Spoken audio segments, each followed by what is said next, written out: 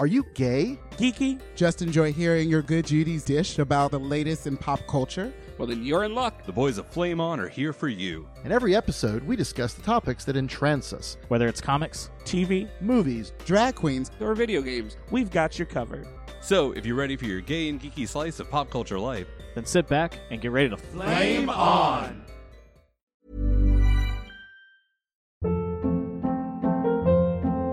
Hold up. What was that? Boring. No flavor. That was as bad as those leftovers you ate all week. Keke Palmer here, and it's time to say hello to something fresh and guilt-free. Hello Fresh. Jazz up dinner with pecan-crusted chicken or garlic butter shrimp scampi. Now that's music to my mouth. Hello Fresh. Let's get this dinner party started. Discover all the delicious possibilities at hellofresh.com.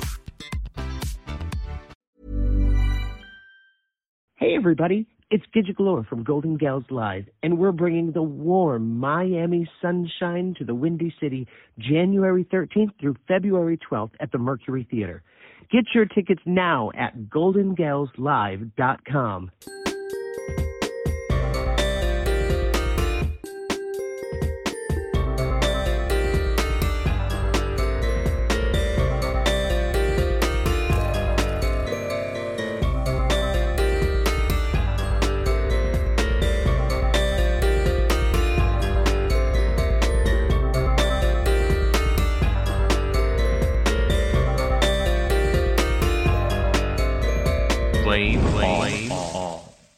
What's going on, everybody? Pat DeBeer here, and we are back again. It is the month of January. We have made it to 2023.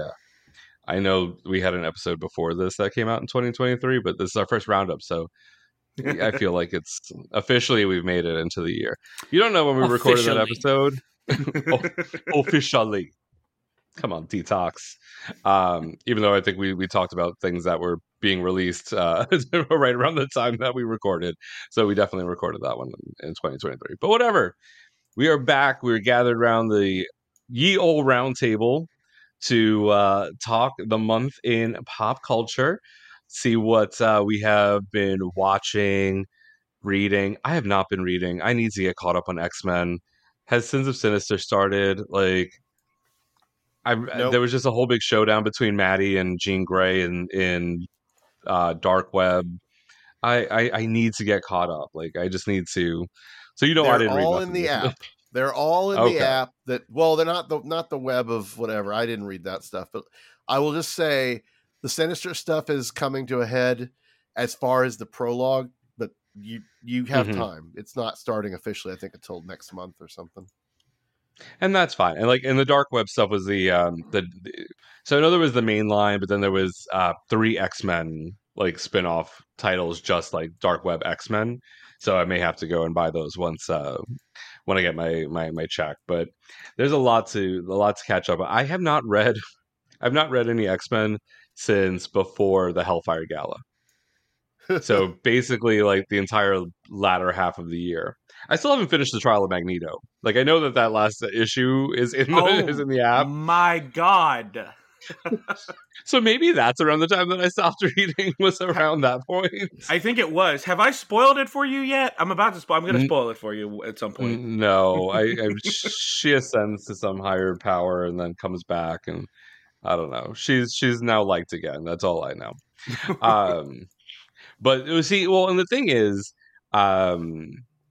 the issue that I've found when I'm using the app, and maybe it's just a me thing, when I use the app on my tablet, when I go into download new issues, when I'm scrolling through, because of the way it loads, I end up with these gaps where like it doesn't download properly, like it doesn't show the issues correct, and then I get frustrated, and I'm like, because it doesn't show me everything.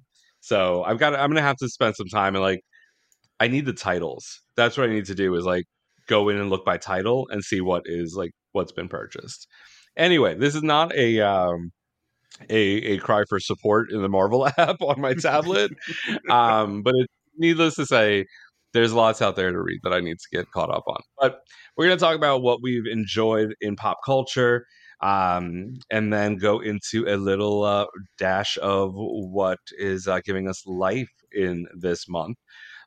So let's just go ahead and dive right into the topics. Eric, I'm going to call on you. You had your hand up. I saw you all excited to do yours. Oh no, you weren't bouncing around. Podcasting is a visual medium. I'm just painting a word picture for the home audience. Why don't you go ahead and kick us off with your choice for topic this month? So January is already spooky season, and there's a new release on HBO based on a video game, The Last of Us, starring Pedro Pascal and Bella Ramsey. What are you already laughing at? I'm sorry. I'm just realizing, because it was pointed out in a note, that I forgot to introduce everybody. I didn't even introduce myself. So if it makes anybody feel better, before Eric continues on with the Last of Us conversation, it's me, Pat DeBear, and I'm being joined by Brian. Hey there. Yeah, unmute yourself. Thank you. I'm leaving that long pause in there. At least this time it wasn't the clonk clonk of the microphone mute button, which I think I eliminated. I went in and found one, and then noise reduced it in the audio from the last episode, just so we didn't have any people going, "What is this clunking noise?" Good job, Yeti, for putting that obnoxious feature on these mics, right? For real though, it is the loudest. It is the loudest mute button in the world. We've also got BJ. Oh man, watch the notes on this episode are already popping off. It's great. I know you two going back and forth was fun. Brian's like, "You're pretty loud," and I'm like, "Your face is pretty loud," and then I went to go adjust my volume, and he's like, "That's fair." And since I've already called on him and he's already spoken, he's here, but I'm introducing him anyway. Hi, Eric. Hello. So now the introductions are out of the way. I am getting so bad at that. I feel like after almost 12 years, if you're just jumping in now, you should already know who we are. Well, no. The funny thing is, I told you last time, that's how you have an established podcast, because almost every podcast I listen to, unless they have a special guest, there's it's 4 episodes without introducing everyone, and then right before they start the episode, they're like, "Hey y'all, by the way, I know who's on this show, but we have to introduce ourselves for new listeners," and I didn't do that the past 4 episodes. Yeah, so I think we've made it. There are a string of them. I'm honestly, this group has been together on the podcast for the better part of 5 years, maybe a little bit more than that, 5 or 6 years. Oh my god! So that's a good half. I've been in Chicago now almost 3. So oh god, yeah, wow, we're getting there. Almost 3 years in Chicago, and we formed this this cadre of hosts probably about 2 years prior to that. So yeah, so we've been doing this for 5 years with this group. So for those new listeners, welcome. Those are the names to the voices. But enough of that. Eric was talking. I chuckled and interrupted his speaking to do my job. To go back and do my job correctly. So yes, HBO, The Last of Us. Continue on, Eric. Yep, with our cool slutty daddy, Pedro Pascal, and Bella Ramsey. Have you? How many times? I'm sure have you everybody's seen that? that TikTok by now, right? Oh, yeah. I was going to say, it was Vanity Fair. Yeah, it's a Vanity Fair interview. Yeah. Oh, he does look markedly better after the time jump in this show, but I have not seen this slutty whatever you're referring to. I must go do the research. Yeah, it's one of those. Weren't they showing him some thirsty tweets or something like that? They were showing him They showed him thirsty tweets, and they showed him the video of Oscar Isaac being like, "Daddy's a state of mind. I'm your daddy." They showed him that video, and he was like, "I'm your slutty daddy," and I was like, No, stop. It's too soon for me to thirst after Joel. It's too soon. Yep, so this show is based on a very popular video game that I own but have not played. Has anyone else played it? I played the first one, and they've nailed everything on the head, and they even added in some little bits and pieces to the show that is perfect. Like my thing with video game media translating to like film or television, you can't always do it exactly as seen. Everybody thinks that's what they want, but you really don't, because it just comes out awkward. But they did a really good job with some like post show scenes that were fantastic, that actually built on it a lot. Yeah, even though I haven't played the game, I knew it was going to happen in the first 45 minutes of the show. So it didn't surprise me at all. Wait, do you mean like the premise of the fungal spore outbreak? Or like I mean, the fact I what don't was know going to happen when, at the end? I don't know when in the game they actually go into all the fungalness of it. I mean, it's kind of pretty evident when you see what the clickers look like, right? They're called clickers, I think. Yeah. But just that opening scene from 1968 of the talk show and the guy explaining exactly what was going to happen, that was chilling in the way they did it. Well, it impressed me that cast, like, well, first of all, so the cast in that scene was impressive, because the scientist that had all the dialogue was the guy from Four Weddings and a Funeral and The Mummy. Thank you. I was like, what's the one everybody knows him from? Not the obscure 90s. Anyway, and then the moderator was Big Head from Silicon Valley and a bunch of other stuff. So I was just like, oh, wow. And it felt like a one-off. Is BJ, is that scene in the game too? I mean, it seems like they really did a good job of just translating all of this. I don't remember the 1968 scene. Okay. I think the first episode, the first like 20 minutes is similar to the first 20 minutes of the game, where you're more or less following Joel's daughter. And I think if you fiddle around, like messing, like go to the TV and stuff like that, there's like information that pops up. But I like how they did that scene from like 1968, because let me tell you, those are 100% facts about like that's the cordyceps mushroom, which is horrifying. I learned about this fungus when I was like in 4th grade reading random insect books, and I got to like the predators and parasite section of the book. And my parents didn't monitor me in the library. They should have. But it is like, that is 100. If you go online, you can actually see videos of like the ants that are infected, and they just like climb to a high point, or they go into like the center of the ant colony and they just like start sprouting spores and everything. And it's terrifying to think that like there's like 2 species separating us from it. So yeah, like when I remember when the game released, I didn't know that's what the zombies were.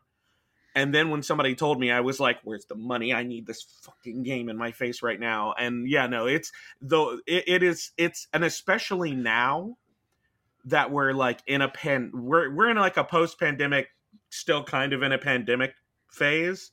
It's like very unsettling. The first 20 minutes gave me massive amounts of anxiety, even though I was pretty familiar with the game and everything that was going on. I was like, why did they make me like this little girl so much? I'm like, please don't. Oh, and that's a great narrative Nico Parker, shift. She was so good.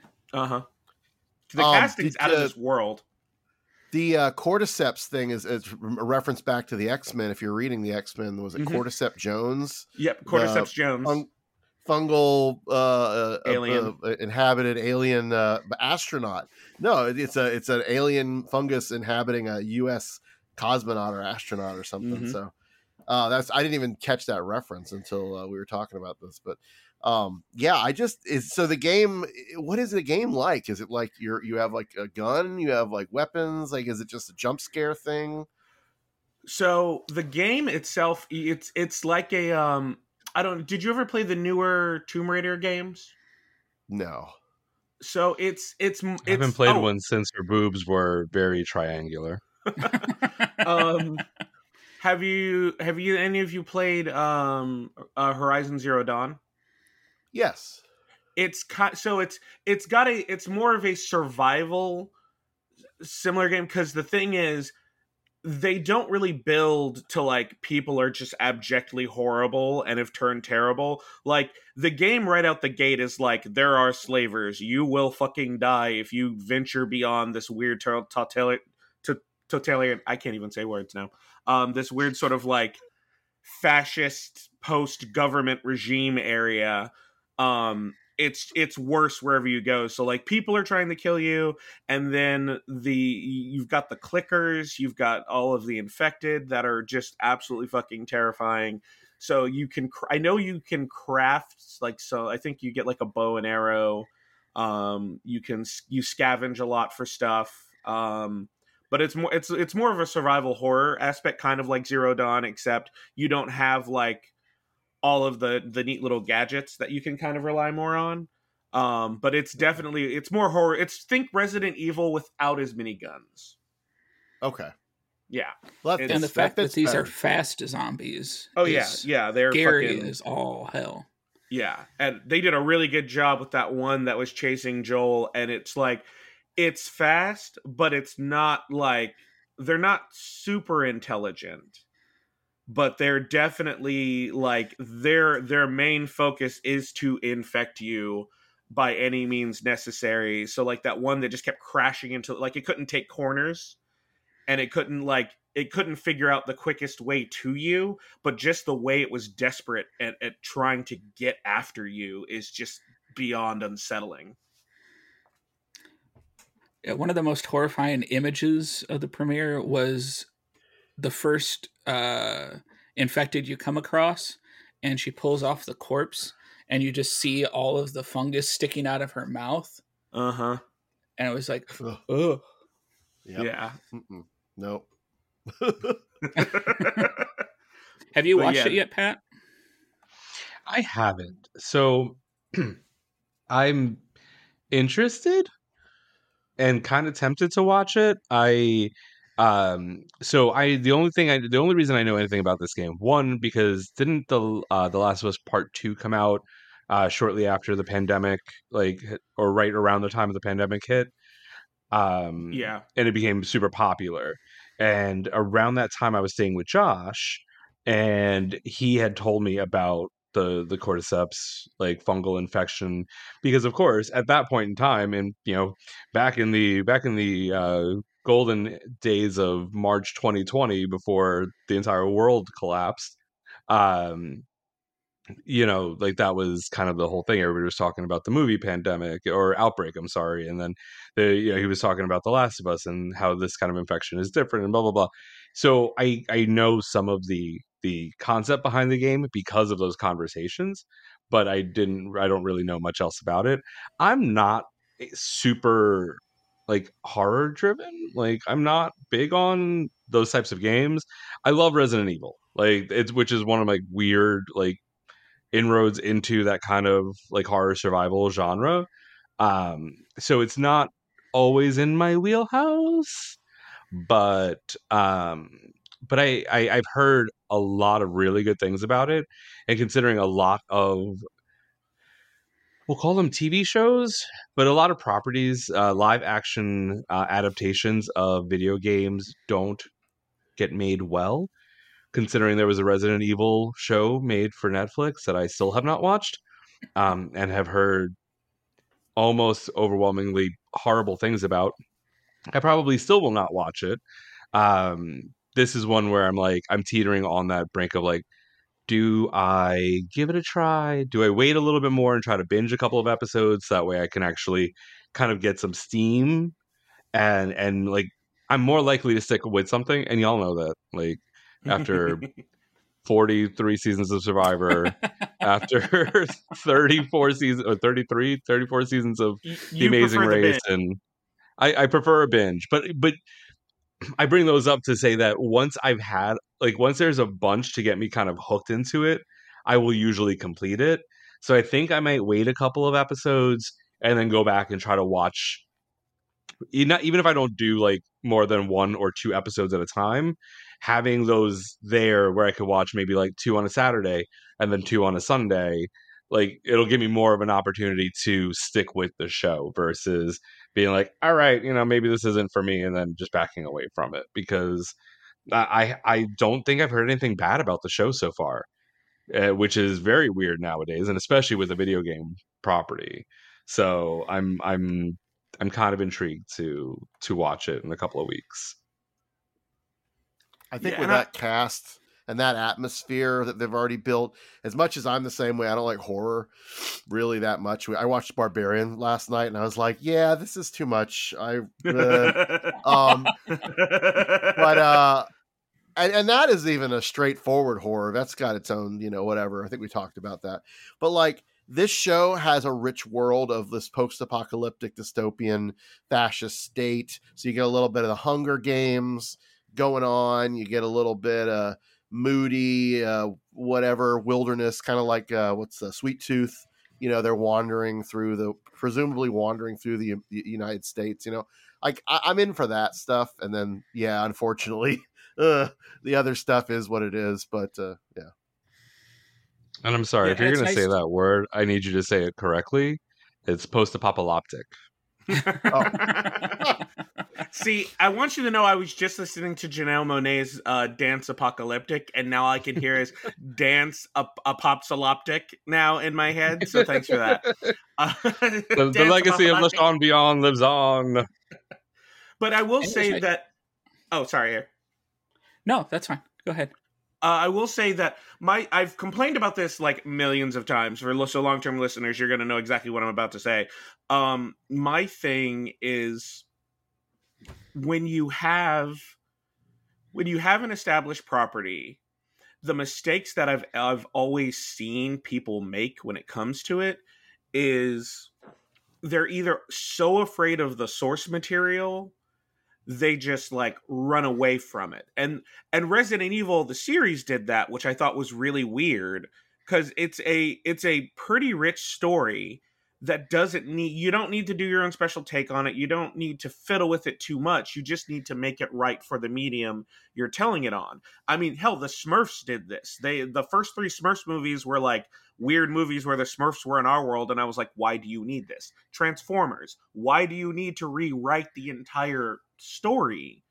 Like, you don't need to do that. And studios could have executives being like, we have to make it different. Hasbro probably smacked them around as a child, and they're like, I will not give them the satisfaction of retelling their story.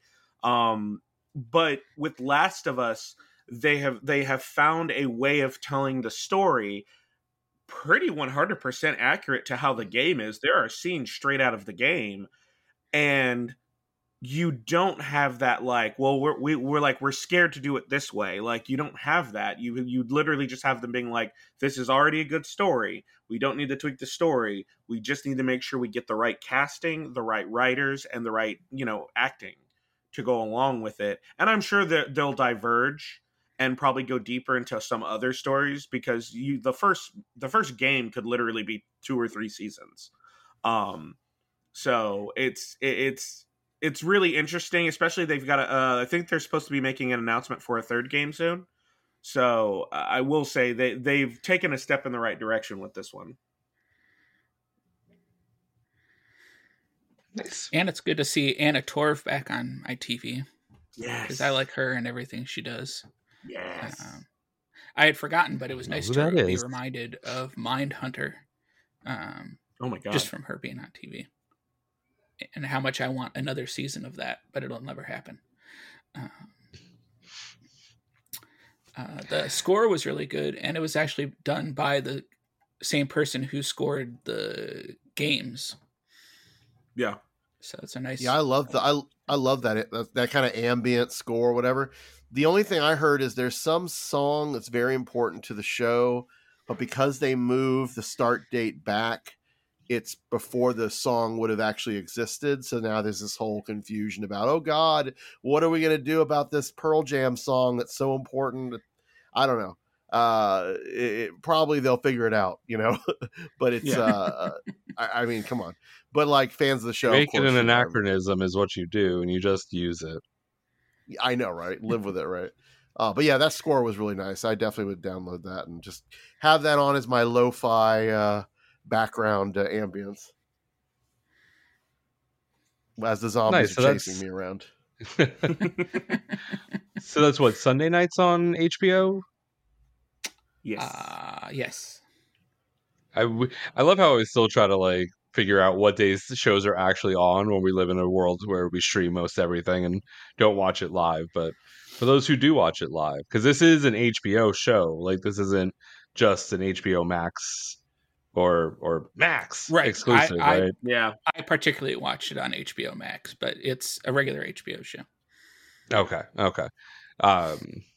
Okay, very good. So, The Last of Us, give it a try if you are into that kind of thing, and positive reviews so far. So, hopefully, they keep that momentum going, and it actually sticks the whole the landing through this first season. Because nowadays you're only guaranteed maybe a season. Who knows? It's not on Netflix, at least. If it was on Netflix, we'd really have to worry. I mean, man, we're talking about HBO. We're talking about HBO Max, where everything is being canceled. Oh, that's right. You would think that HBO, like Warner Brothers Discovery, were horrible Antifa leftists, and everybody was canceled. This is the second most popular show they've had, I think, in years, if not ever. Yeah, since 2010. It's going to be around for a bit, I feel like, unless it just, jumps all the sharks. What show was that in 2010? I don't know. Wikipedia just says it was this second most watched premiere for HBO since 2010. Doesn't name. That feels like Sopranos era. I'm going to assume it's. I was going to say, when was Game of Thrones? Ooh, that could have been Game of Thrones too. You're right. Yeah, it probably is Game of Thrones. Yeah, I think Sopranos was earlier in the. No, Game of Thrones is 2011. Oh, wow. Interesting. Maybe somebody out there will tell us what it is. I will forget to look for it. It's neither Sopranos nor Game of Thrones, so something in between, but I have no idea. Oh. If you know the answer out there, let us know. Oh. All right. Let us move on to our next topic. Brian, why don't you go ahead and give us your pick for this month? So I have had a very odd experience this past 2 months. My father passed away somewhat suddenly, and I also turned 46, all in the same span of like December. And those two things can do a lot to your psyche, not always obvious ways. But one movie I watched that kind of helped me, in some ways helped, in other ways kind of, I don't know, did something watching was White Noise on Netflix. This, if you've not seen it, and I'm going to take a guess, none of us have seen it except me. Is that anybody else see it? Yeah, okay. I saw the trailer for it, but I haven't seen the actual movie. It's the trailer. It's so weird. So this is a movie based on a book from the 80s that I was delighted that they did not try to update the time period, because the best part of this movie, one of the best parts, is the setting. There is such delightful 80s nostalgia in certain respects, not like in the Stranger Things kind of pop culture respects, but in like shopping at a grocery store in the mid 80s, which I did because I'm ancient. Like you get some of that like nostalgia and or like, just living in that space. Anyway, so this movie is allegedly, before it was made, the book was deemed unfilmable because it's just so I don't know, challenging in its tone and subject matter. it can be probably summed up in one way as a meditation on death and fearing your own mortality. Hence why it ties in with my my December. It also deals with things like Hitler and the apocalyptic, having like a mini apocalypse, kind of like we went through, and also this airborne toxic event that happened in the book, based on real events in the 80s and before. It's got a great cast. Its leads are Adam Driver, Greta Gerwig, and Don Cheadle. Not to mention many other people who show up, and like these kids of the family are just amazing. I didn't recognize any of them, but from other things. But like, great cast. If you're not familiar with Greta Gerwig, of course, she did Lady Bird. She's actually an actress and a filmmaker. She did Lady Bird, and she is the director of the new Barbie film. So very interesting choice. And of course, Adam Driver. Christ. I know. Adam Driver, this is the least glamorous role I've ever seen him in. For those of you who are thirst trapping him and have been for a while, watch this unless you have a real interesting preference. And I mean, we're talking not so slutty daddy here. He looks very old. He looks very middle-aged plus. And he is actually the director of Hitler Studies, which is kind of its own bizarre, weird kind of thing that they go through. But the dialogue in this movie is very it almost sounds like they're doing an NPR podcast somewhat. Like it's very like smart, fast, and also a little like wry and kind of ironic, and it's like unlike a lot of other things I've seen. Yeah, I would say Sorkin-esque. Yeah, I'll go with that. It's a film. The film's directed and produced, and I think even co-written by Noah Baumbach. So if you've seen like The Squid and the Whale or The Marriage Story, like you kind of get the vibe that he usually brings to his pieces. He's kind of in that same space. So he is a good choice for directing this. I guess years ago Barry Sonnenfeld was going to be doing this, and I think that would have been really interesting too, because there's some surrealism, to say the least, in this film. But it's basically the whole, like, as much as it shifts tones and goes through all these weird things, it's at its core, it's about this marriage that's sort of not doing well. And because the wife is sort of secluding herself and pulling back from everybody. And she's taking this like drug that'll help her conquer her fear of dying. And it's an experimental drug that she's getting from this very seedy, whatever source who basically just wants her to have sex with him so she can get the drug. It's like, and you find this as a little bit of a spoiler here, I guess, but you find this out later. For a while, that is not in the foreground. It's kind of there in like the mystery of what's going on. But so like there's this like marriage. How do you come back from that? There's this, like I said, fear of dying is very present. There's the airborne toxic event, which, by the way, is a band name based on this book, which I thought was funny. And they popped onto my Spotify the other day, and I was like, what is going on here? They're harvesting my data, I can tell. But Adam Driver's character gets exposed to this airborne toxic event, and then there's kind of this sort of funny, the movie's definitely got humor throughout, but it's like this like they're in like a camp, like an emergency camp, and this very inept volunteer is explaining that he's probably going to die in like 15 years. But the only reason they believe that is because of what their computer is telling them. So there's always this kind of thing in the 80s about, oh, well, computers are going to do this, and computers are doing this. And they really hadn't fully digested what that meant. So you had like kind of everybody reacting to, oh, well, the computer said this, or, oh, the experts are saying that. So that's a kind of a, satirical part of it as well, because he's fine. Otherwise, like he doesn't really seem like he's affected, at least at first.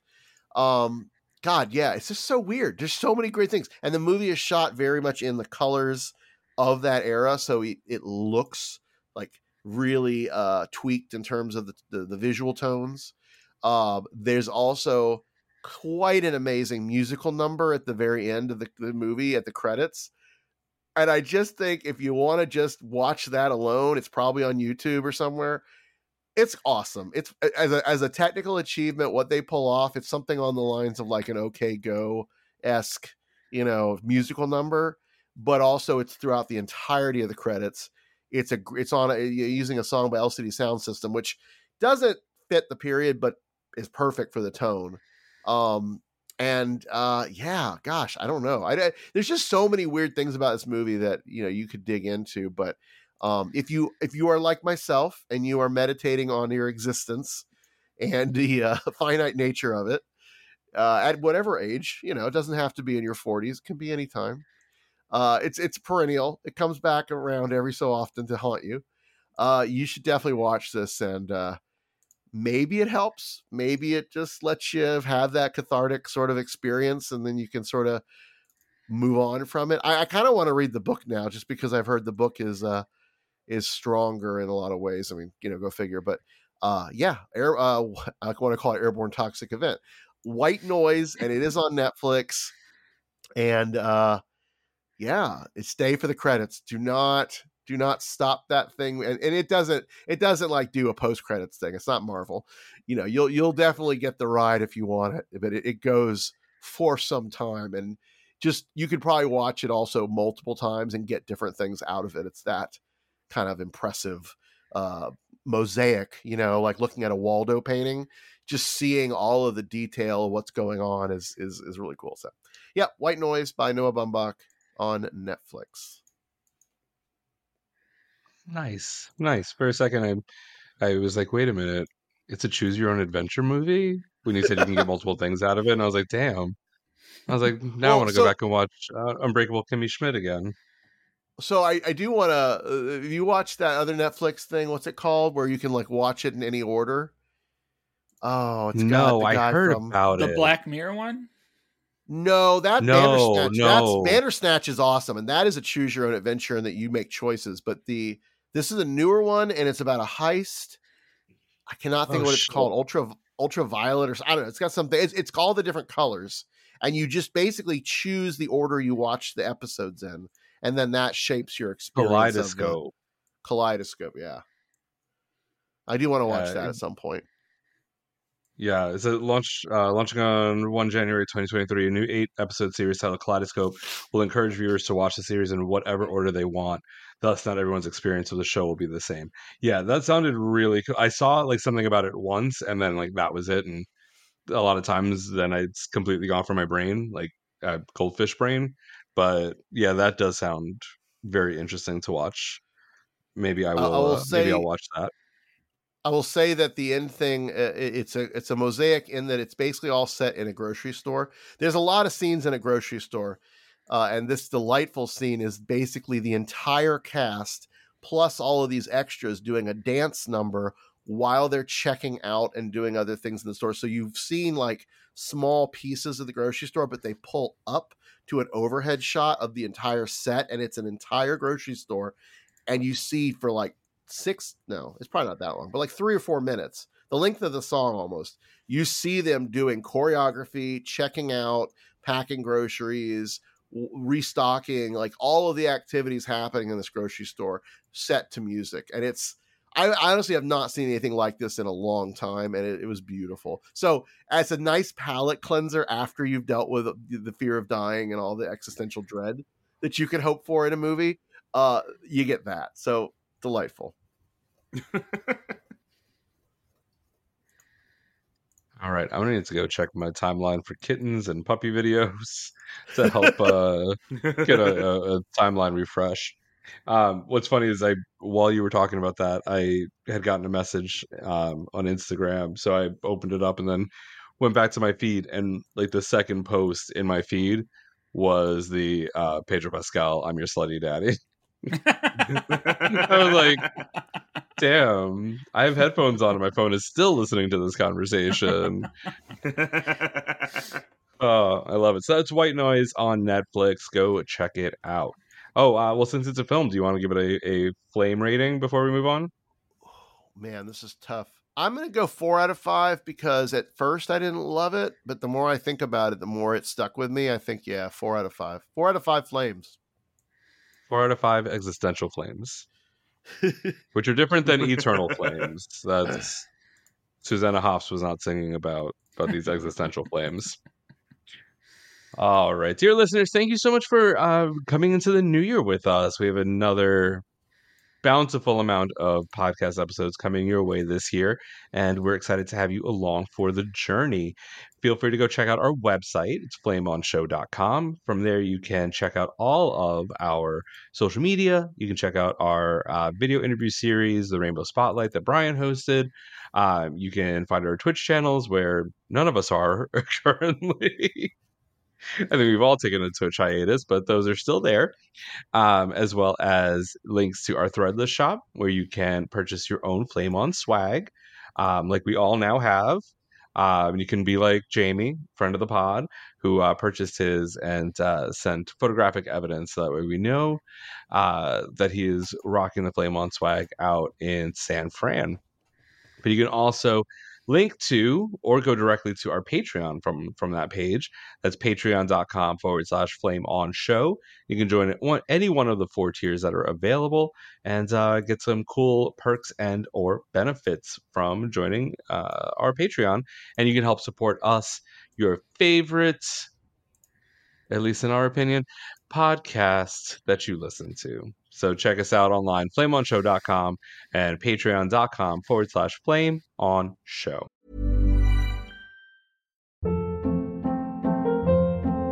Hold up. What was that? Boring. No flavor. That was as bad as those leftovers you ate all week. Keke Palmer here. And it's time to say hello to something fresh and guilt-free. HelloFresh. Jazz up dinner with pecan-crusted chicken or garlic butter shrimp scampi. Now that's music to my mouth. HelloFresh. Let's get this dinner party started. Discover all the delicious possibilities at HelloFresh.com. There's never been a faster or easier way to start your weight loss journey than with PlushCare. PlushCare accepts most insurance plans and gives you online access to board-certified physicians who can prescribe FDA-approved weight loss medications like Wegovy and Zepbound for those who qualify. Take charge of your health and speak with a board-certified physician about a weight loss plan that's right for you. Get started today at plushcare.com/weight-loss. That's plushcare.com/weight-loss. plushcare.com/weight-loss.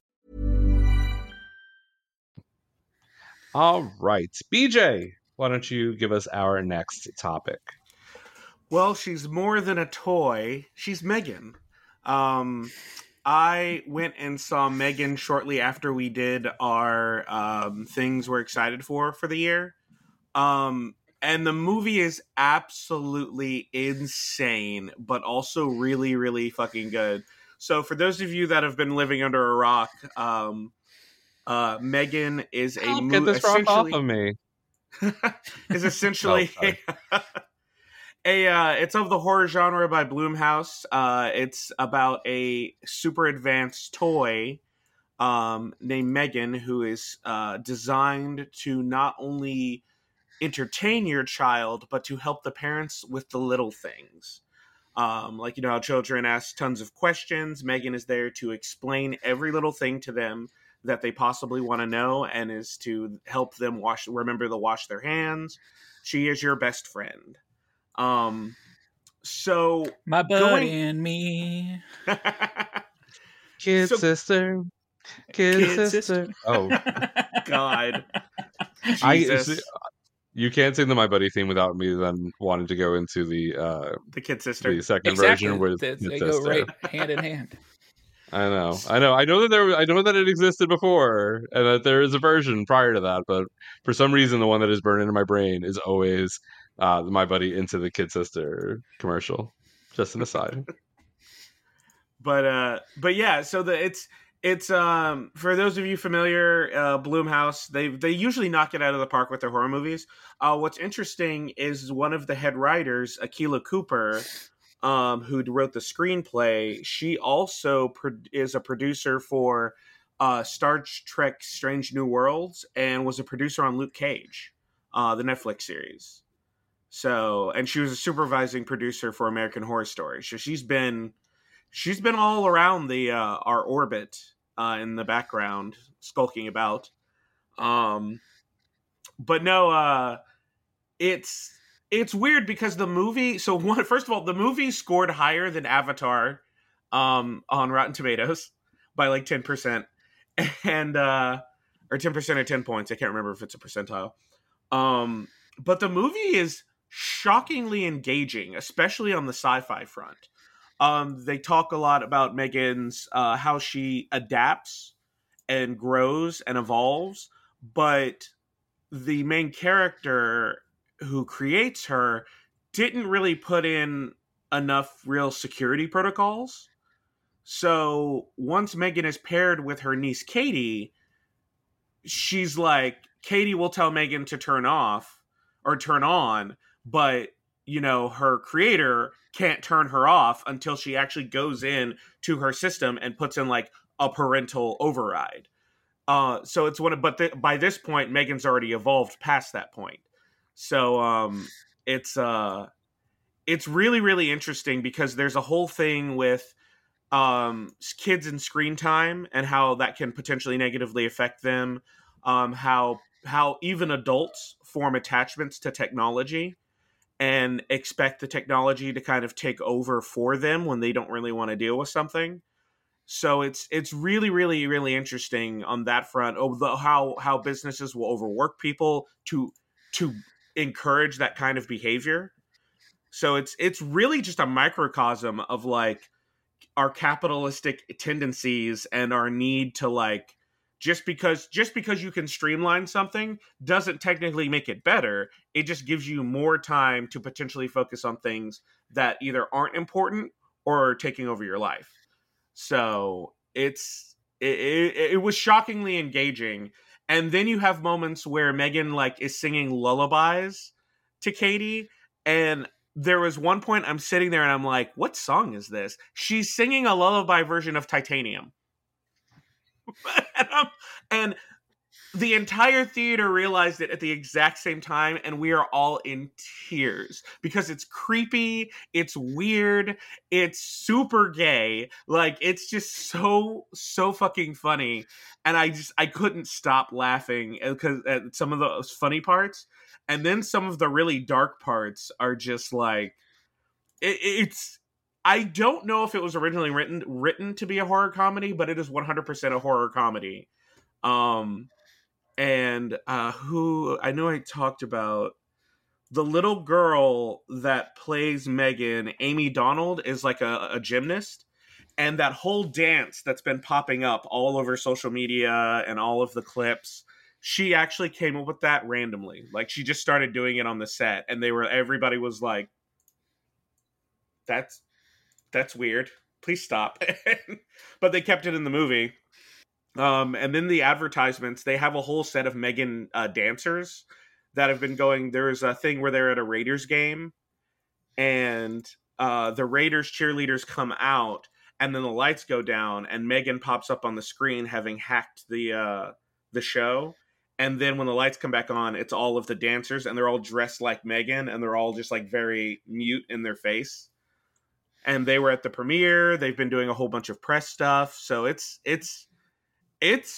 like I said, it's shockingly engaging for like a random horror comedy that popped up in freaking January, because January is not the month for like big blockbusters normally. But yeah, it's great. I honestly think, even though you guys aren't super into horror, I think this is something y'all could get behind very, very easily. I was gonna say, isn't it like surprisingly devoid of blood? It's not. Yeah, so it's not as gory. There's like a part where she like rips a kid's ear. So that's like super painful to watch. But other than that, it's not super gory, and it's there's a point where she's like yelling at her creator, and she's like, Jesus Christ, I thought we were friends, you know? And it's really, really, the dialogue's fantastic. And it actually So she is a gay man? Megan, I would say, actually is like your toxic female best friend. So like most gay men. Yeah, pretty much. Okay. Like I'm doing it better than you, so I'm gonna do it better than you. Goodbye. Like, Yeah, so like most gay men. Okay, cool. Like, maybe I just have a very warped perception of gay men right now. I don't know. I was gonna say, I feel like both you and I just kind of like did like a slight drag of gay men just now. So I have a very important question, BJ. Last time we talked about the show, last episode, movie, I asked you about it being set in Seattle. So I need to know how many references to the Space Needle or Pike's Place Market did they make? Not that many. Honestly, there was very little time with them in downtown Chicago. Seattle. Chicago. Seattle. There's very little time with them in downtown Seattle. Most of the scenes are either within the toy company, or at the blah blah blah. You know what? I keep forgetting her friggin' name. Allison Williams. So it's not Alice. Not Her Allison name is Williams. Megan. Gemma. Or Mithrigan. I thought it was Gemma- Mithrigan. Yeah. Mithrigan. Mithrigan. But most of them are at Gemma's. Most of the scenes are at Gemma's house, the toy company, and then there's a scene where she's driving through town, and that's where you get most of Seattle. But other than that, it's very for something that takes place in a major city, it's very confined. And I think they found that even though you're in a large area or large space and you feel confined to a finite area, it actually helps it to be a little creepier. That makes sense. Yeah, absolutely. Because you're not able to. Yeah, you feel trapped. It's that claustrophobia kind of addition to it that creates the suspense and tension. Yeah, I've heard nothing but good things about the movie, and they've already greenlit and announced Megan version 2.0. I know the version's not in there, but I felt like the garbage reference was needed. Megan 2.0 is coming out in January 2024. I think so. Yeah. Yeah, I feel like it's a really quick turnaround. Like they must have been in production already, with like just waiting to get that green light, because for a movie to turn around and not be an established property, and to pump out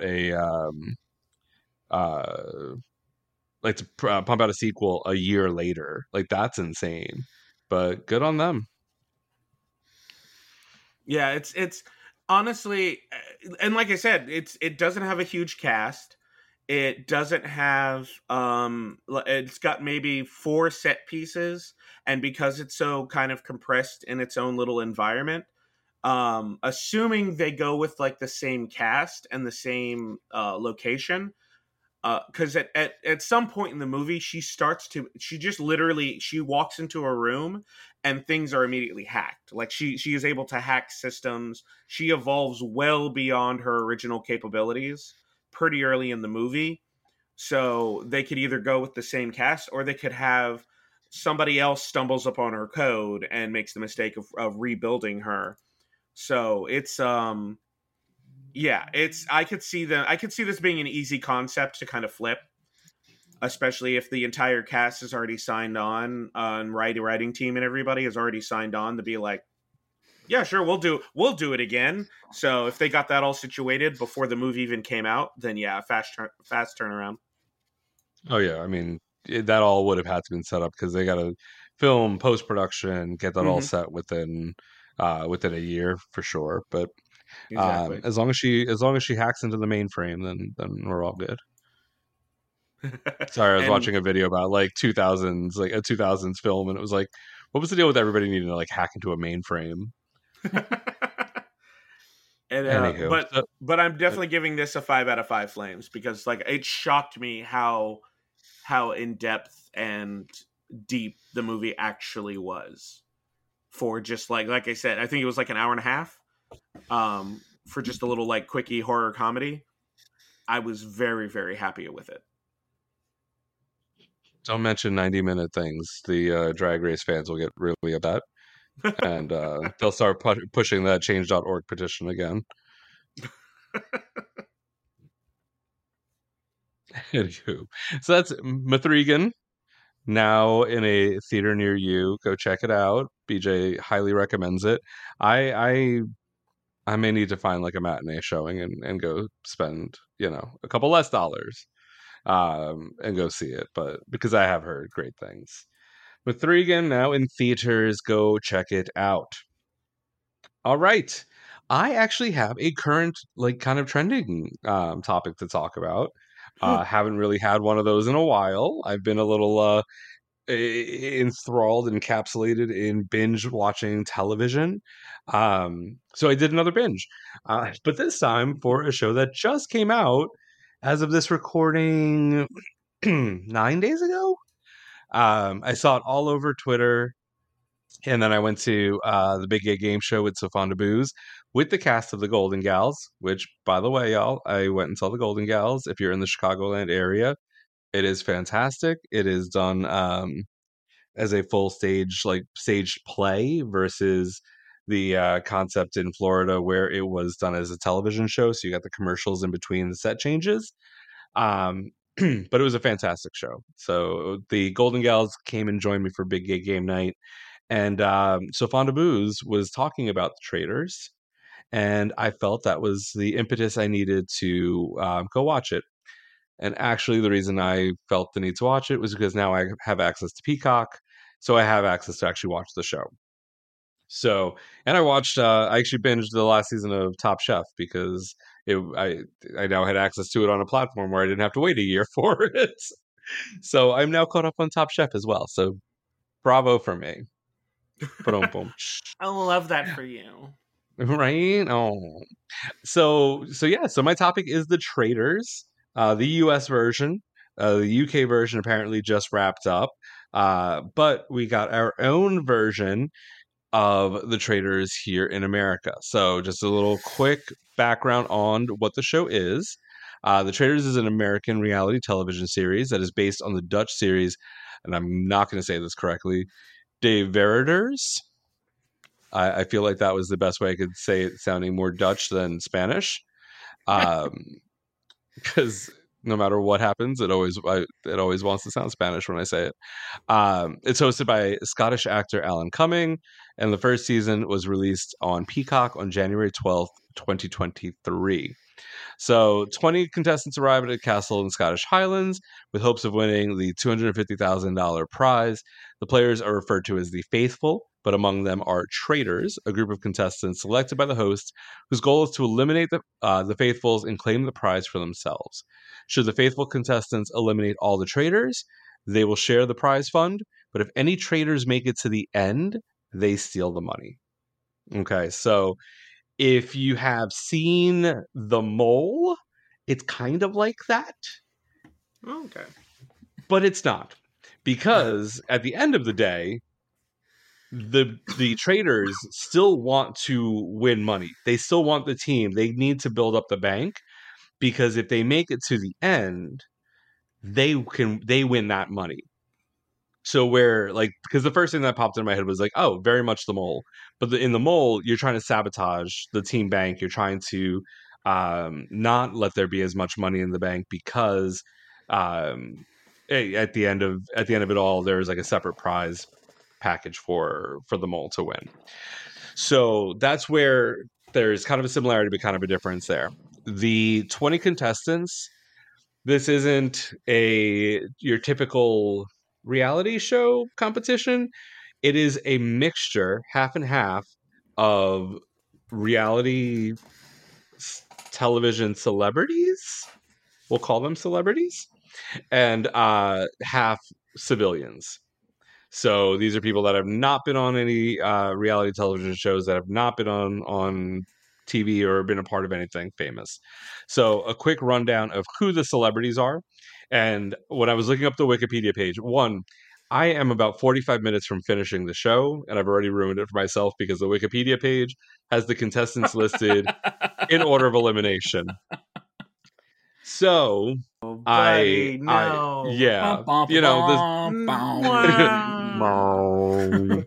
yes. So I've spoiled it for myself, but at the same time, like, I was 45 minutes out. I was pretty sure I knew how it was going to end. But I went and I found another page that talks about the show, and it lists them in alphabetical order. So this way, this is one time. Now, normally we spoil the hell out of everything. We talk about all this stuff. This is a show, and I think honestly, if you all have access to Peacock, this may be something that you might enjoy watching as well. So normally I would still spoil it, even if because most of the time, if we haven't watched it, we're not going to. But I think this might be something that you would enjoy watching. If you have access to Peacock, I highly recommend you watch it. And for our listeners out there, I don't want to spoil the twists and turns and the outcome of the game. So in alphabetical order, these are the celebrities. We've got and I'm just going to go there. Most of them just by first name. One, because I don't want to try to pronounce their last names, and two, because through the show, it's mostly how they're referred to. So you have Ari, who was on the 8th season of The Bachelor, I think it was, in 2012, and apparently again in 2018. You've got Brandi Glanville, who I do not like, partially because her fans and Leanne Rimes' fans made my Twitter page a living hell for a day after Gay Days 1 year. Also because she just does not seem like a very nice person. But she is a former Real Housewife of Beverly Hills. You got Cirie Fields. Come on. If you don't know Cirie, I don't know who you are. But Cirie is from Survivor. She's phenomenal. And we love her to death because she's Cirie. Cody Calafiore. Cody's from Big Brother. And if you are not a Big Brother watcher, he's also the brother, and you are a challenge watcher, he's the brother of Paulie and Cara Maria fame. But Cody is on there. Kate from Below Deck.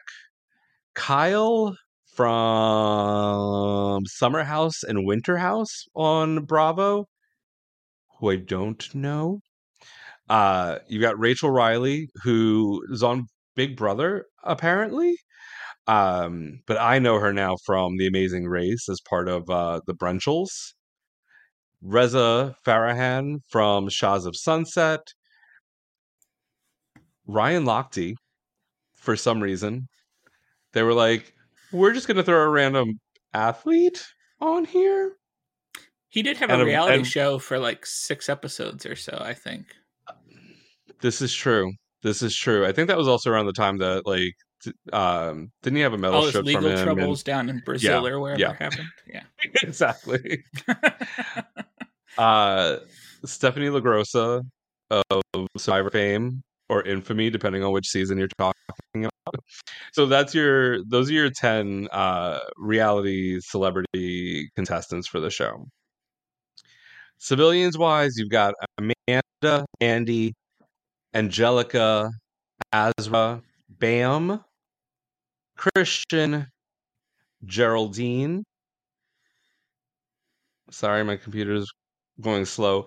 Michael, who I could have sworn was a raging homosexual. Apparently, he's just Southern. Or he is a closeted raging homosexual from the South. Because I wanted to sing Gay or European from Legally Blonde, but make it Southern. Because I was reading this bio, and it was like, Kentucky local Michael Davison is a single dad with 3 kids, an Australian shepherd, and a love of rock climbing, people watching, cooking, and traveling. He enjoys reality TV and horror films and is a big advocate for mental health. He's active in his church and serves on the hospitality team, hosting community events. I was like, okay, yeah, he's just a closeted guy. And outreach ministries. But either which way, if he is, then you do you, Michael. You come out in your own time. And then Quentin and Shelby, yep, and those are your 20 contestants. So the way that the way the program is structured is in the beginning, everybody gets together, meets and mingles at Alan Cummings' castle in the Scottish Highlands, which is also the same setting for the UK version of the show. They all get to kind of meet, talk with each other, kind of develop the bonds, and then they get brought to the round table. They're blindfolded. They put their blindfolds on. Then Alan Cumming walks around the table and eventually taps a certain number of contestants to denote that they will be the traitors. Then it's a matter of performing mini challenges. I guess more maxi challenges. They're given missions to win money and add money to the pot. And then at the end of said day, they meet at the round table and have to banish a player from the game. The goal is to banish the traitors, because once you've eliminated all the traitors, if you make it to the end, you split the pot or whatever is left in the whatever the team has banked. If they once they accuse everybody and cast their votes, person with the most votes is banished. They go to the Circle of Truth and announce whether they were a faithful or a traitor, and then so they have to be honest there. Most of them just kind of give a quick little like spiel and move on. One or two of them may try to throw accusations out while they're in that circle before they leave. Whether the rest of the group heeds that, you got to watch to find out. But that's like the crux of the episode. However, at the end of the night, the traitors all meet at a secret turret and decide one player to murder. So they eventually throw a little bit of clue in there as well. The murders are kind of just this random piece of it, but depending on how the traitors play it, it could potentially give away a pattern if they kind of keep a pattern going, and could potentially tip off the faithfuls. Leads up to the final five in the final episode, the double-sized episode of the traitors, because each episode is about an hour, like about 52 minutes. This one's like an hour and 12, and you get your final five. Somebody's banished, go down to your final four. Those final four go into the ring of fire and have to vote to determine whether or not there are any more traitors in the midst of the group. And if there are, like I said before, the traitors either win the pot, split the pot, or the faithfuls will win we'll split it based off however many people are left. So one person could take the whole amount of money, or it could be split up amongst a couple of people depending on who makes it to the end. So the way that the game runs, it's actually really entertaining and really fun to follow along with. And it feels like a mixture of so many of these competition shows. Like I said, The Mole, because you've got people who are playing against the players who are actually trying to win this money. You've got a little bit of The Challenge, because you have these daily challenges that they're competing in. You've got like all of these like little bits and fun parts of all these different reality shows made it a really fun watch. I can definitely tell why it became a quick trending topic on gay Twitter, because these people are sassy as fuck and I love it. There is some queer representation, which is lovely. I know Andy is a lesbian.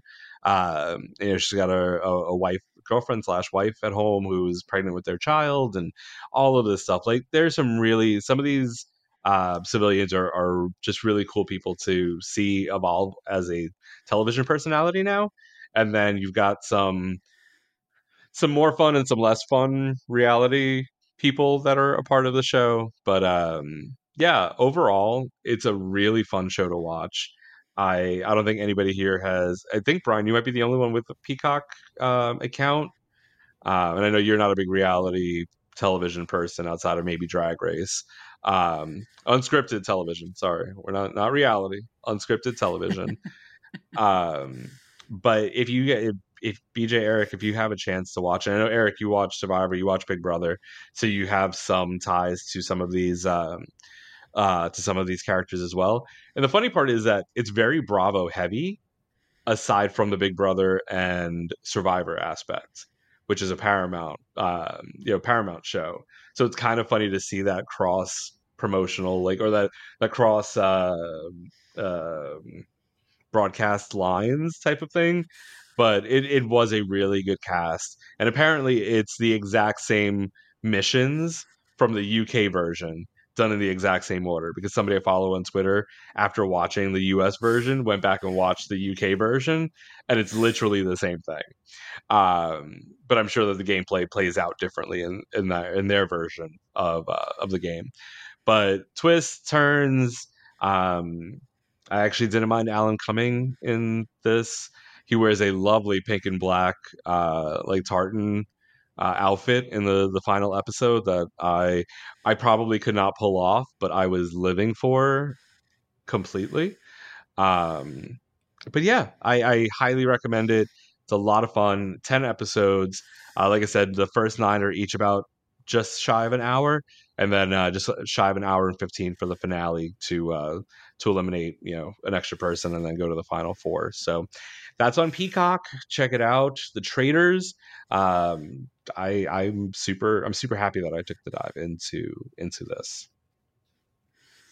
All right, y'all. Before we dive into our one-ups for this episode, just want to thank you again for listening to Flame On and joining us in this year with all of the fun stuff that we've got planned for you.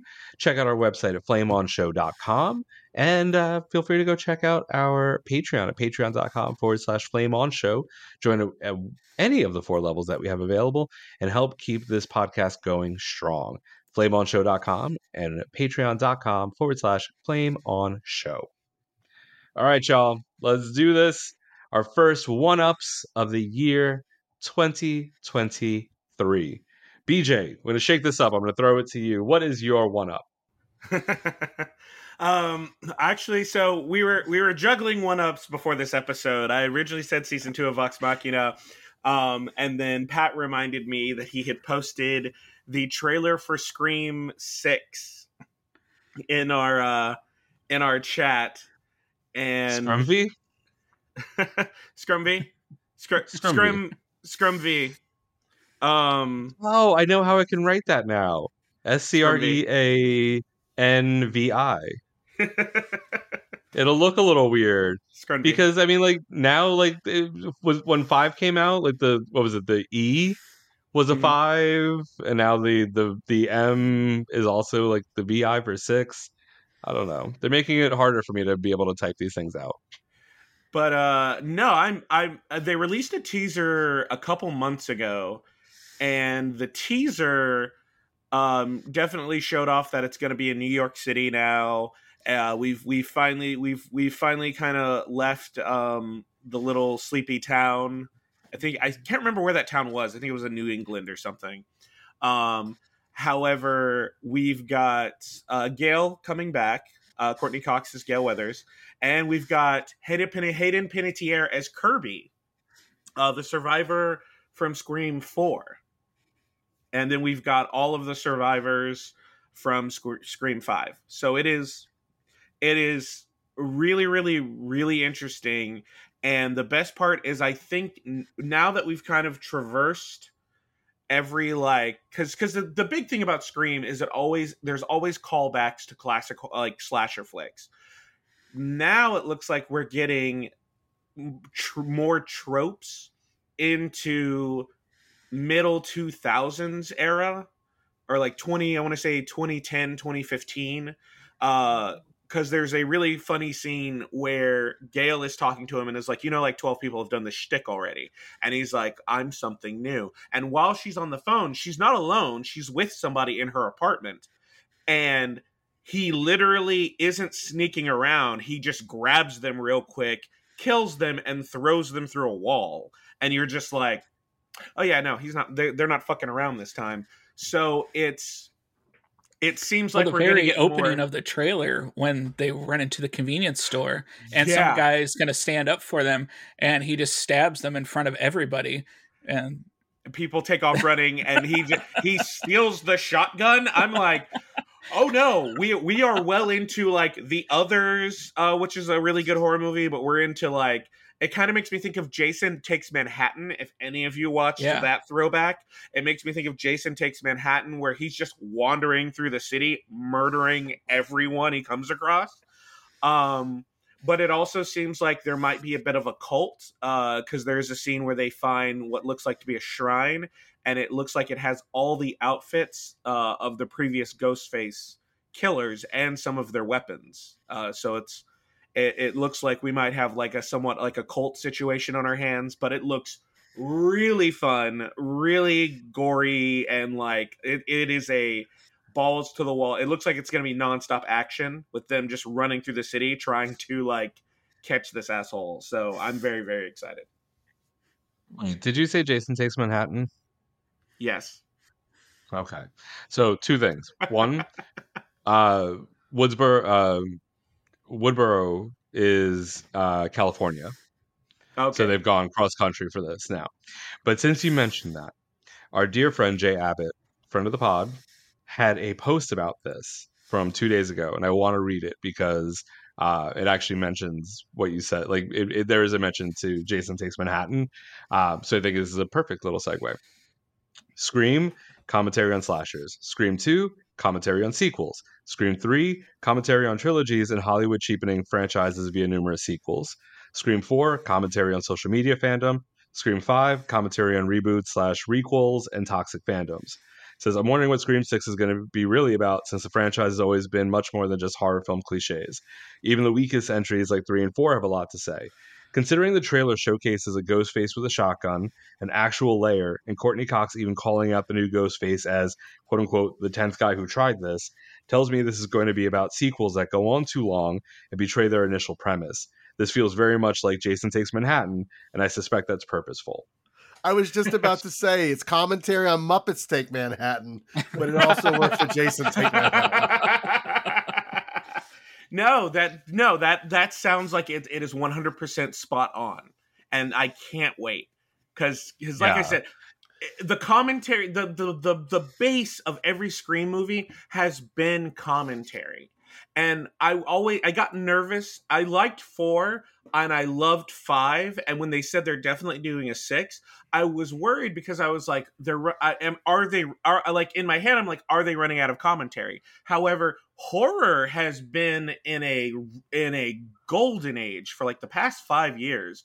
Horror movies have just been gotten more diverse and interesting. We're back to horror comedies. We're back to like introspective horror. There was a Cronenberg movie not too long. I was at Crimes of the Future. Like we are in a like golden age right now. So I feel like as long as horror continues to evolve, especially slasher flicks, Scream is never going to run out of any kind of like commentary for this genre. It is interesting to me. Yeah, for sure. Awesome. So Scream 6, giving BJ life. Might as well throw it over to Eric for the flip side, since it was already kind of mentioned. What's your one up, Eric? So I watched a TV show where, all the characters are very engaging and make you like them. The Real Friends of WeHo. I'm just kidding. Yeah. I'm totally kidding. No, oh my God. You totally stole my bit. Get out of my brain. There was a giant collective click last night as everyone turned their channels off of MTV at the same time after the let the music play. Or if you say, or if you're like Naisha Lopez, you can say, "We only showcase talented people in this bar." Oh, was that the Roscoe's viewing? Yeah. Yeah, there's a clip. There's a clip from because they've YouTubed their viewing parties, and at the end of the show, she was like, "All right, so obviously it's going to be a little different this time because they're showing this other show in between, and we're not going to showcase that because or said something about like people not even being friends or living in WeHo, and we only showcase talented people in this bar." And I think Lucy LaDuca was there, and she's like, "Oh, I guess I'll leave then." Oh, Lucy. No, so my one up is the first 3 episodes of season 2 of Vox Machina were released Friday at midnight, I believe it was. And yay, all the gang's back. It picks up pretty much immediately after the end of the first season, where they've returned victorious from their quest and they're getting their kudos in front of the sovereign and everything. And then the dragons attack and completely destroy everything and basically resets the board. And now all our characters are under leveled again, and they have to go on a quest to power up and find new weapons. And it's just great. I love it so much.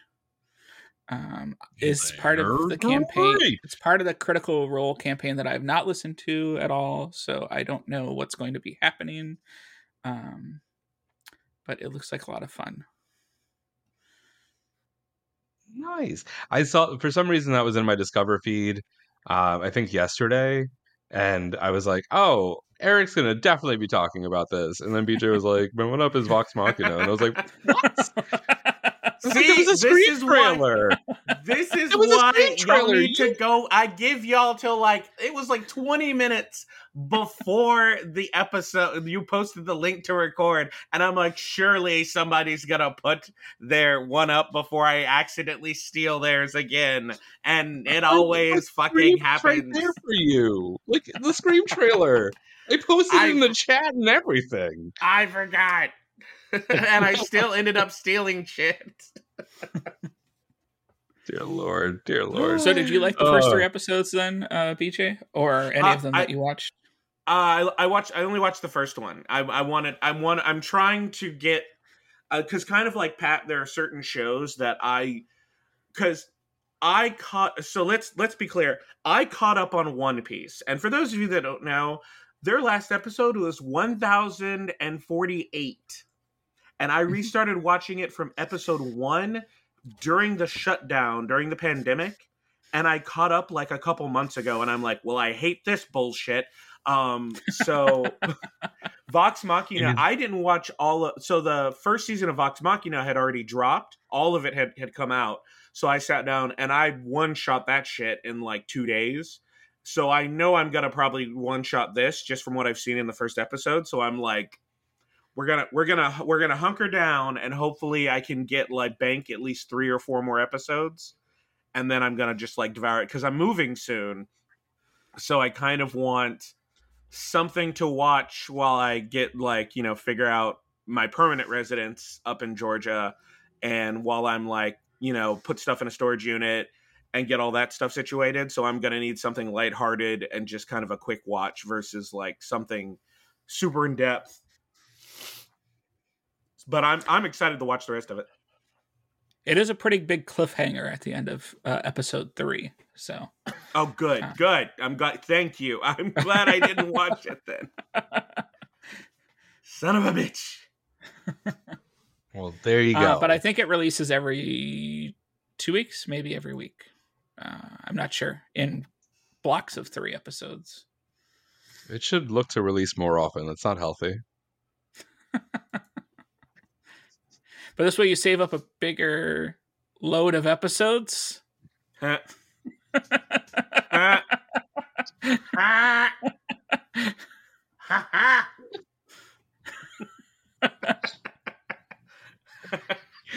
what's the laugh from the original run of It?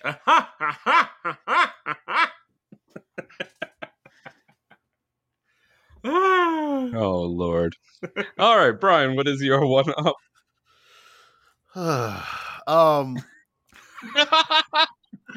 can't even think straight. That wasn't even the soundboard. It was so the same. The first one of 2023.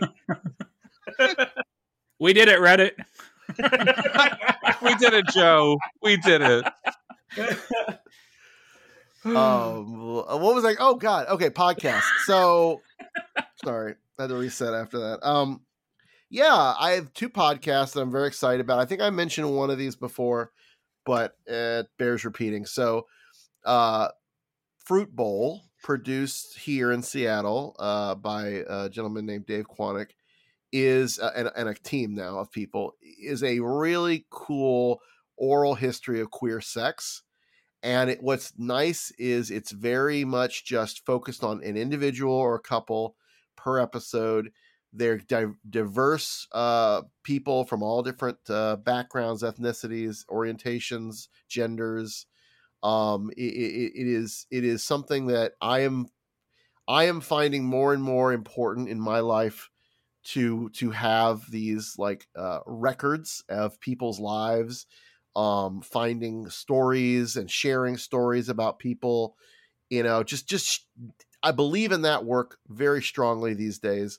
So I love this. It's also, you know, a little titillating. It gets into some sexy stuff, But it's not, just that. It talks about their life and their journey. So Fruit Bowl, check that out. And then I don't know if y'all know this. I think long time listeners might know this. I love Keith Olbermann, and talk about sexy slutty daddy. I mean, to me, Keith Olbermann has been that for years and years and years. Just one of those broadcasters that whether you saw him on Sports Center or you saw him on MSNBC, which is where I encountered him, he's just, especially if you're more progressive to the politics side of things, he has just been one of these broadcaster, commentator, talking heads that I love. I love. He's not perfect. He's got a lot of foibles. His career is a landmine, a field of landmines for himself. But what I love is he started a podcast. He's got his own podcast now of Countdown, which was his MSNBC show. He does a great job of distilling all of the modern contemporary political stuff. He also has a sports segment, which is always pretty interesting, even though I don't care about it typically, unless he's going to talk about curling at some point, which who knows, maybe he will. But my favorite part is the last segment. He does this thing, I don't know what he calls it, like stories that I said I would never tell or something like that, where he basically comes clean and talks about all of this inside the industry stuff.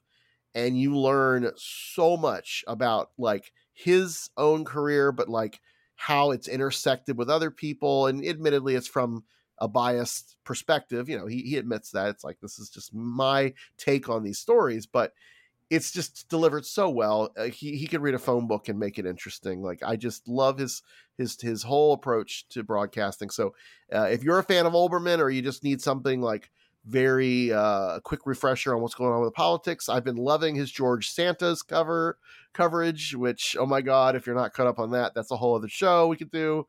What's Santos's drag name? Ravash something or other. Oh my God, anyway, I can't even remember. It's Katana or Katara. Katana Ravash. Katara Ravash or something. Like Also, aside, Colbert just had Harvey Guillen on as George Santos. It was so good. Epic. So good. And they got to do it again. They got to just keep that going, because like when they had John Lithgow as what's his name, Giuliani, like it's that level of just perfection. Anyway, so yeah, Olbermann on podcast. I think he's on iHeartRadio, but you can just find it. Doesn't matter what platform. Two great shows, and of course, we love that you listen to us here at Flame On, and we also hope that you're sharing that love with others. Like we just did, or I just did with these two shows. Please tell your friends. If you're on your own podcast, give us some love. It doesn't hurt, and we'd love to just keep this endeavor going. So tell a friend, make a family member listen, whatever you got to do. Whether it's at a wake or on a road trip, you just put it on. It'll work. It'll work in all occasions.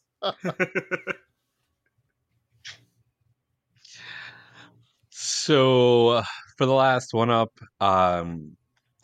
this is one, so a couple of quick things. One, I've already mentioned it. Golden Gals live here in Chicago. If you haven't seen it and you were in the Chicago area anytime before February 12th, they run shows Thursday through Sunday, 2 shows on Saturdays. So go check them out. Go check them out. 2, Jinx Monsoon made her Broadway debut as Mama Morton. Matron Mama Morton. I don't know why I was getting so goddamn tongue-tied in my own head there. She is now Mama, and I think like Broadway World actually showed video of her first closing bow as Mama on Broadway, and it was so delightful. And seeing her get her flowers, literally, was delightful. She was also on Seth Meyers, and it was a pretty good interview. Seth Meyers. Yeah. Sorry. I haven't watched it yet, but I do want to see that. So those, if you're in New York and you're able to go see her while she's in the show, she's in it until March, I believe. Go check her out. I know Jamie was talking about going and getting tickets, or that he will be going to New York to see her in Chicago. So that is phenomenal for Jinx. We love her, friend of the pod. Keep doing amazing things. But my one up is the pit stop for season 15 of RuPaul's Drag Race. Normally the pit stop hasn't been something that I've watched a lot of. I did watch a handful of episodes when Trixie was hosting it. I think for season 13, I think it was. Maybe 14. That sounds right. I forget which. Yeah, she did All Stars 6 and 13, I believe. So maybe it was All Star 6 that I was watching it. So watch some with her. I was loving. Monet was the one for 14. So maybe Monet was 14. There we go. Okay. Monet was doing a great job. Who did All Stars? Bob. Help me out, Eric. Bob. Okay, that's right. That's because it was 14, and then Bob was the final guest for Monet, and then Bob took it over for All Stars. That's right. Because then they didn't show she was talking about it on Sibling Watchery. They didn't get to see the final lip sync when they did the pit stop for it. They showed them all the way up to the final lip sync. So Bob and Thorgy talking about that final lip sync and the winner and everything, that was all pulled out their asses. Like they had no clue who the actual winner was. They didn't see the lip sync or any of it. So it's kind of funny. So when I did pit stop film 4 endings. No, they just didn't. They just didn't know. I want to go back and watch it because they must have. They had to have talked in all generics, but I just didn't realize it because they didn't see it because they wouldn't know. Like which is so bizarre, but Pat, I don't. Pat, yeah. Was it Bob and Monet or was it Bob and Peppermint? Well, Bob and Peppermint they had their whole thing seasons prior to that. Was it seasons prior? Okay. Yeah, it's fashion. It's fashion. It's fashion. It's fashion. Yeah. I was just thinking about the okay Monet, and then like I'm sorry. You know what? This has been a great opportunity. I love it. She's like, I'm gonna just pack my bag and go now. Like, oh my god, that was amazing as well. That was amazing. Oh my god. Oh yes, when Pep was on the pit stop with Bob, that was great. But this season's host is none other than Bianca Del Rio. And for those of you who know me, know that Bianca probably ranks as my favorite Ru girl of all time. Like, I love me some of these other girls. I'm friends with some of these other girls. Bianca, like, there's just one of my new coworkers, we were talking about Drag Race, and she was like, this might be a controversial opinion, but my favorite winner is Bianca Del Rio. And I was like, oh girl, same. And I was like, I knew I liked you for a reason. But Bianca is hosting the pit stop and bringing her branded snark to this after show. And it is fantastic. It comes out at, I believe, noon Eastern on Saturday after the episode comes out. The first episode of the pit stop, which covered episodes 1 and 2 of Drag Race. Season 15 featured a double guest in Ben de la Creme and Jinx Monsoon. Episode 2, which covered episode 3, was Scarlet Envy, and Scarlet did not look like Scarlet at all. Looked fantastic. If you had shown me that picture and asked me to name the queen, I would never have guessed that was Scarlet Envy. But she looked phenomenal. And I don't know who's on this week's episode, but I am Adore Delano. All right, call over. I got to go watch the pit stop now. Bye, y'all. You know that I love me some Adore Delano, and having those two reunited from season 6. I can't wait to watch this. But even better is that she had, and part of the reason I'm sure that Bianca even agreed to do this was because she had foot surgery, so she can't perform. She's got to be in these adorable looking drag orthopedic shoes. But the fact that they continually love the wide shot to like put so much more focus on these shoes.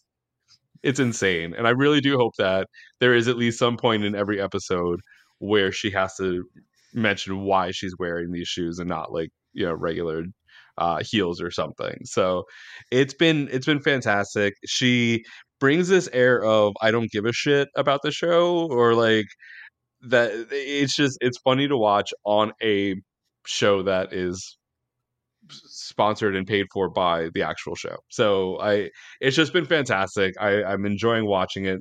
With a shorter episode of Drag Race, it's amazing to watch an episode of The Pit Stop that is just about as long, if not in some cases a little bit longer, than an actual episode of RuPaul's Drag Race. Considering this last episode, the Race Chaser episode, here's our Race Chaser mention for this episode. Their review of episode 3, 40 minutes of television, was an hour and an hour and a half, if not a little bit longer. I was like, God damn, y'all are just like, y'all are going in. Drugs that Willem's on. Willem's on some good painkillers right now, and it's showing. She holds it together for a Race Chaser, but that first episode of Hot Goss, she was a fucking mess, and it was amazing. Yep. So good.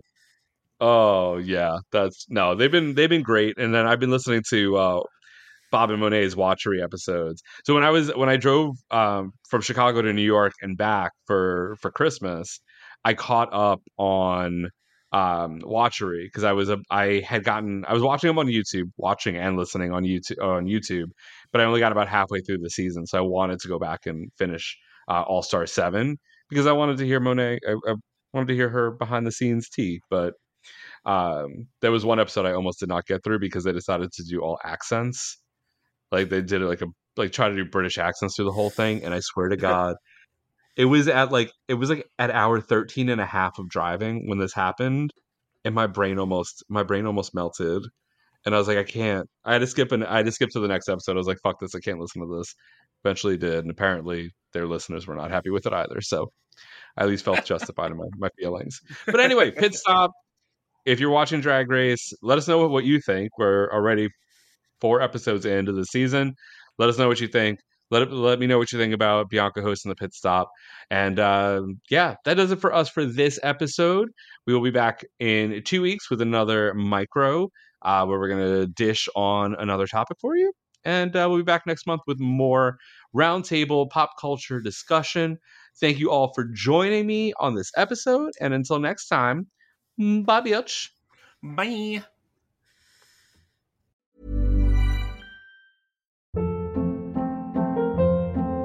Hold up. What was that? Boring. No flavor. That was as bad as those leftovers you ate all week. Keke Palmer here. And it's time to say hello to something fresh and guilt-free. HelloFresh. Jazz up dinner with pecan-crusted chicken or garlic butter shrimp scampi. Now that's music to my mouth. HelloFresh. Let's get this dinner party started. Discover all the delicious possibilities at HelloFresh.com.